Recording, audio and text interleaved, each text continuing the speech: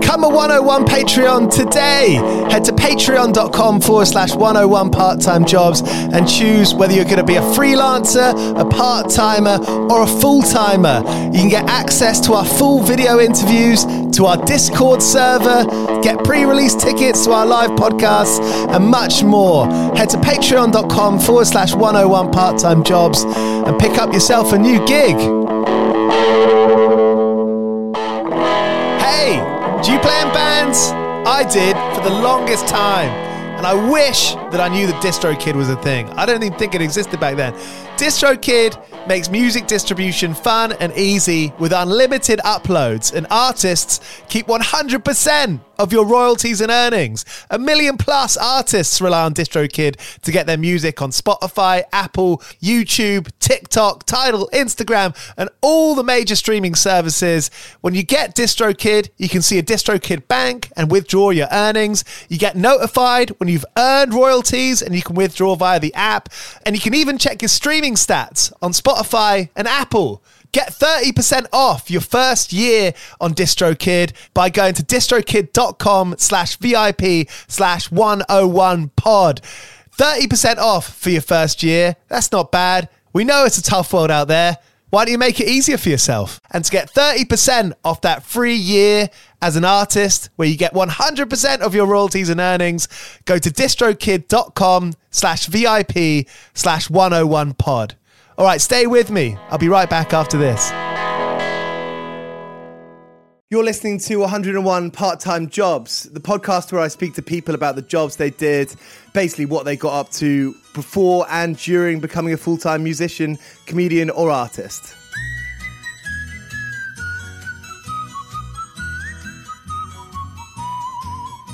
This week we've got Tom May for the Menzingers. The Menzingers are probably one of the most prolific and lyrically charged punk rock bands today. They've recorded 5 albums. They consistently tour and release brilliant songs and keep pushing forward. I've known them for a few years and sort of known that Tom's had a bunch of jobs, basically, starting off as a Domino's delivery driver, as a lot of people do. So he walks us through his story from that to becoming a full-time musician. Enjoy and rate and subscribe, and thanks again for listening. Cheers. Signature Brew is the official beer of 101 Part-Time Jobs.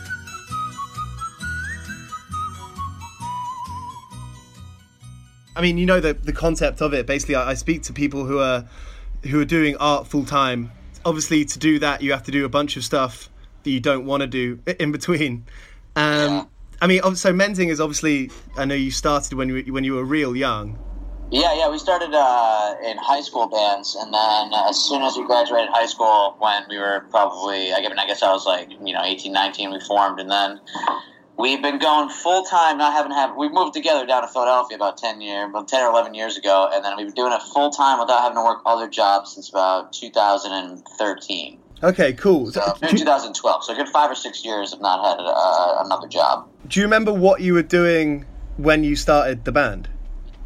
Oh, yeah, I was working for Domino's, which is, you got Domino's. I was delivering pizzas at the Bull's Head Domino's in North Scranton. And did you have a job before? I mean, was that your first job as a teenager?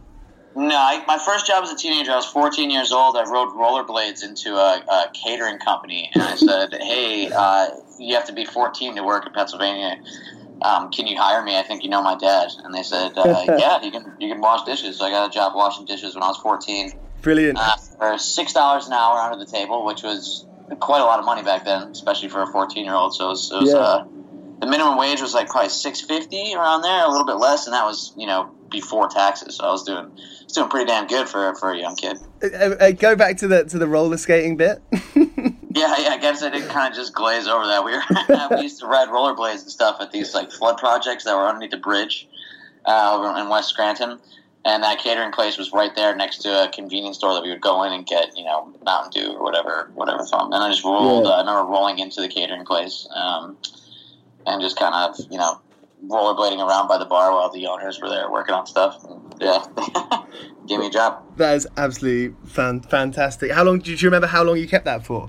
Oh, man, yeah. I worked at that place on and off. So I washed dishes for a couple of years. And then later in high school, I moved on to being a server, helping out in the kitchen, and tending bar a little bit. Which is funny, actually, now that we mention it, when I was working as a dishwasher there, it was the first time I ever smoked weed. The first access I had to regular alcohol. One of the older servers, who was probably just like 19 at the time, but I thought was, an ancient human being, gave me a Dead Kennedys tape and a Public Image tape, and that was like kind of the first introductions I had to punk rock outside of Green Day on the radio. That's awesome. What was it? Was it like a punk rock kind of bar? No, it was like a catering event space. So we did lots of off-site sending food places, but it was a bit of like a ballroom. So people would come in and have a wedding reception or their wedding showers, confirmation party, different work parties and shit like that in the ballroom. And we would just cook in there and it would be for an event. Mostly weekends or weekdays as well? Mostly weekends. So I think legally I was able to work. You can only work till 10 or something on the weekdays, and you can work till midnight on the weekends. I forget exactly what it was back then, but it was mostly just the weekends. I'd pick up a Friday, Saturday, or Sunday morning shift, and nice.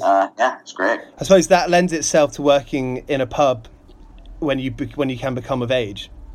I would say so. You get kind of like the same vibe and the same work ethic. It's not working in a bar here is a lot different because you got to be 21 to drink. Oh, right. So it's kind of like even that much further separated. Like, it doesn't seem like that couple of years would be a big deal, but I think those are really developmental years. And you kind of just, the whole idea of working in a bar was so far removed from working in a restaurant at that time. So How old were you when you moved to Philly as a band? 21. Okay, so that was quite timely. Yeah. Greg was not 21 yet, so he couldn't drink. There were a couple bars that we can get into when we were underage, but when we first moved there, it was right around that time. One of the first jobs that I got was actually a couple years into it. My favorite job that I've ever had, I think, was when I worked at a bar in West Philly called the Blarney Stone.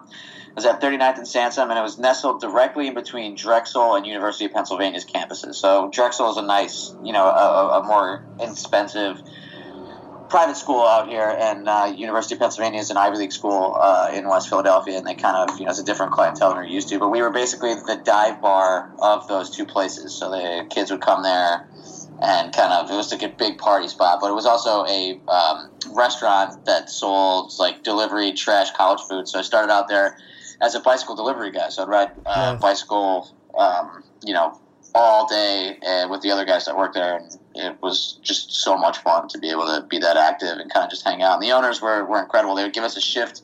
A lot of places you get a shift beer. Yeah. You'd get a shift pitcher. So at the end of the shift, they would give you a pitcher of lager or whatever. And that was it. And we would get at nighttime, if it was a Friday or Thursday, Friday or Saturday, they would need a bunch of the staff to stay on to watch the different doors, be bar backs and stuff like that. So it wasn't long until I had worked every single job that they had at the place. So you kind of got like a really good overview of how the entire thing went down. One thing that always really strikes me when I speak to friends about working in a bar in America is that, so many of them, working in a pub here in England, you get a minimum wage and no one tips here. And working at a bar in America, it feels like, you're making a lot more money working in bars than someone from England would think. Oh yeah, dog. You make this. That's why it's stigmatized. Like, in the way it is, we call some people who, I'm definitely not trying to disparage any of my friends who work as bartenders, but oftentimes there's like a culture of like call them bar stars. It's like people who are bartenders that have kind of like a social, a sense of entitlement or thing, because you realize that like, the work is very hard, but people make like so much money. You can make at that Blarney Stone job, 8 years ago, I would make $50 an hour under the table on a Friday night if I was doing a bartending shift. Like, wow, it's so much fucking money. Yeah, and then you could leave. You could then leave for tour, and then have a job when you come back, and then you're not out of pocket on the tour personally.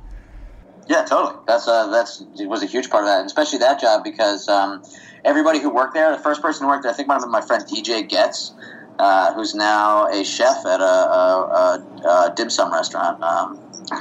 He's a great dude from Scranton, but he got a job there, and then immediately all of the other musicians and friends from Scranton started to pile in. Like Matt from Three Man Cannon, who also works at Minor Street and has his own recording project. He worked there with me. Cool. Some of the other guys from Three Man Cannon worked there. It was definitely a hub of, all right, we're going on tour. I can cover all your shifts until you get back. So it's really a great culture for that. How often were Menzingers touring when you all moved to Philly at 21? How many months out of the year do you think you were away? We didn't. We probably were. At first, we only went away during breaks and during the summer because we were still in school. I was still going to community college in Philadelphia, and Greg was still going to Temple. And then I dropped out, and Greg continued to go, but he took a couple semesters off here and there. So we probably were touring. It was as soon as he graduated is when we started to really hit it hard. But before that, we were probably touring maybe, I don't know, a fifth of the year, a quarter of the year maybe. Is that around the time of Chamberlain Waits? Yes, that was right around that time. So when that came out, that was right when we first started. That was the tour that we did right before that came out was the first one that we ever made it to the West Coast on in 2010. So yeah, great. And you kept on working at bars all throughout that time. Working at bars, but working at kind of just.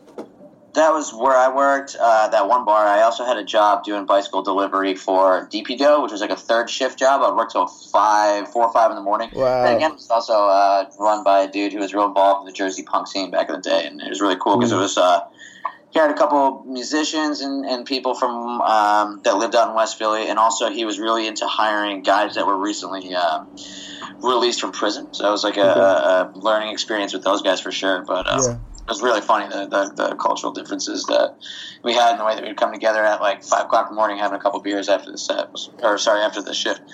But I worked that job. I worked at washing dishes when I first got back here at the Warsaw Cafe, which was a Polish restaurant run by a woman who was a victim of Nazi Germany. She was a young Pole who was taken from her family and forced to be a cook for a German officer. And then immediately after that, she had to deal with communism in Poland and the suppression by the Soviets. And then came over here and started a small little Polish restaurant that had the best pierogies that I've ever had in my entire life, probably ever will have. But that was an interesting job because it was a really tiny kitchen that only a couple of us worked at, and it was a really a tight space. And that was a job that I had as soon as I moved to Philadelphia. Actually, the day that I moved to Philadelphia, I started the shift on 16th Street, down 16th and Spruce. And that was also a job that was held previously by me by other artists from Scranton. So it was kind of like a line. There's like a lineage of the dishwashers that you could trace back, 5 or 6 years. It was pretty funny. One thing I always think when you meet so many different people from different backgrounds of all ages is it kind of makes you question yourself and make you think about what you're going to do in the future. I mean, other than being in a band, obviously, what did you have any ideas at the time of what you might be doing, or what something you could put all your focus into doing?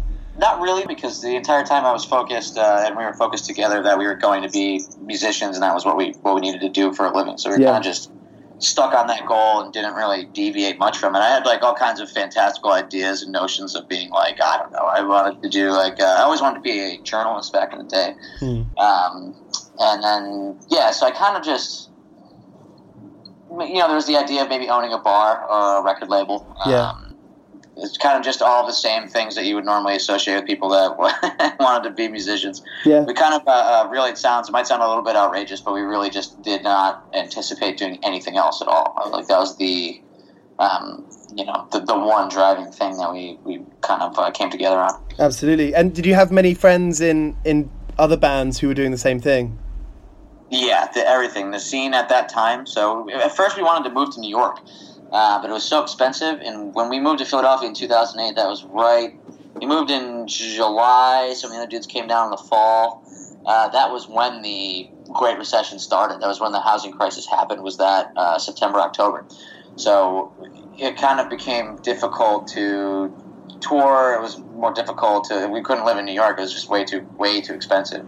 But in Philadelphia, you had just tons of these houses that were full of 5 or 6 people that wanted to play in bands, and that was just like what they did. So we would just play house shows, once a week in the city somewhere. That's kind of a lot of the bands grew out of that.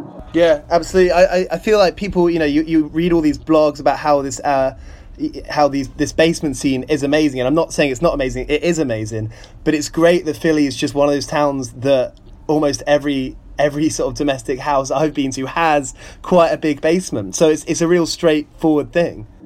Yeah, totally. When it was really, really involved and frequent back then. I think now it's kind of, as any older, jaded person would say, it's become a bit romanticized and it's kind of like scaled back a little bit. And for a good reason, too. I mean, like there are parts of the whole Philly house show basement scene that kind of got glossed over a little bit, with the age of wisdom that I could kind of see it.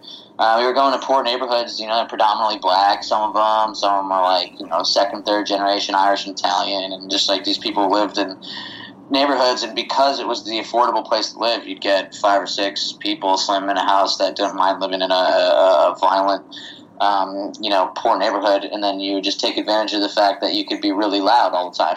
Yeah. And play some shows until, 11 o'clock midnight on a weeknight, and to the dismay of all of the neighbors and family that are around it. So you kind of start to realize that your role it's romantic, sure, but it's also like, wow, I wonder what was I doing exactly? And it's funny to see it manifest itself now in the spike in developed housing and the housing prices themselves, as even people like us who spearheaded the gentrifying move to the neighborhood are getting priced out. So it's kind of like it's an interesting little lesson. Yeah, absolutely. It puts things into perspective, doesn't it? Sure. I often think as well, when things like that are happening, when you book a bunch of your friends' bands to play your basement, and they're called, Dead to Me, Menzingers, or whoever it wanted to be at that first, before the first records are released. It's one of those things that becomes special afterwards. Yeah, the stories I remember are just like, hilarious. There's a time where Titan House was right around the corner from us, and that's where a lot of our friends had first started having shows, and that was where we were kind of like one of the house bands that played there. We played there. Frank Turner came and played with us in the living room there. So any band that's ever played the fest has played there. I kind of can trace it all back, and there's just so many hilarious things that had happened there. Yeah. From the time that all the light bulbs in the basement got smashed, and all they had left was like a heat lamp that you'd put in like a lizard's cage, to like warm up a reptile. Yeah. And they put that in, and I remember the drummer of that band just like vomiting profusely from borderline heat stroke or whatever. And all the times the cops came, just kind of like made fun of us, and then left. Yeah.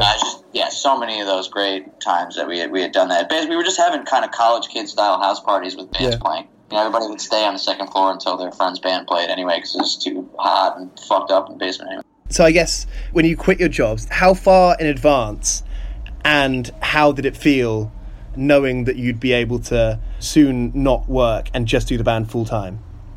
I don't really remember, because we would still pick up kind of like side hustles here and there. I remember I was like selling weed for a little bit. We would like, you'd get a friend to cover somebody's shift, that kind of stuff. So I think that the transition into the full-time band was a little bit more graceful than just like, oh shit, we got paid for this tour, never going back to work, I'm gonna call my boss back, fuck you. It didn't necessarily happen that way, but I think it's more of a nuanced transition, I guess. What did that feel like, being able to, obviously life goes on and nothing stays the same forever, but how did it feel like, just in that golden moment? Oh, it was great. Felt incredible. And it also was more of like, we didn't work out of the necessity of having to tour, less than having enough money to be able to sustain or live comfortably while not having a job. So it was kind of like, well, I can't get this job because, I have to go on tour again in a month on that tour, and it's like, they're not going to hire me. But yeah, we were really good at pooling our resources, and we all lived in the same house together, so it was kind of like, it worked out really well for us, because we were all on the same page. I think oftentimes in bands, especially at that point in their career, when they have an album out maybe or 2 albums out, and you kind of have to sacrifice a lot to be able to keep it going. We were fortunate enough in that we were all on the same page, and a lot of times I think I've seen bands where it's kind of people are interested in other things, or they're not at a point in their life where they're able to just kind of give up everything. We made that work. But yeah, when we got to the point where we didn't have to go to work, man, we were just doing the band thing. It was incredible. Fuck yeah. Awesome. Tom, thank you so much. Hell yeah, man. Thanks for having me.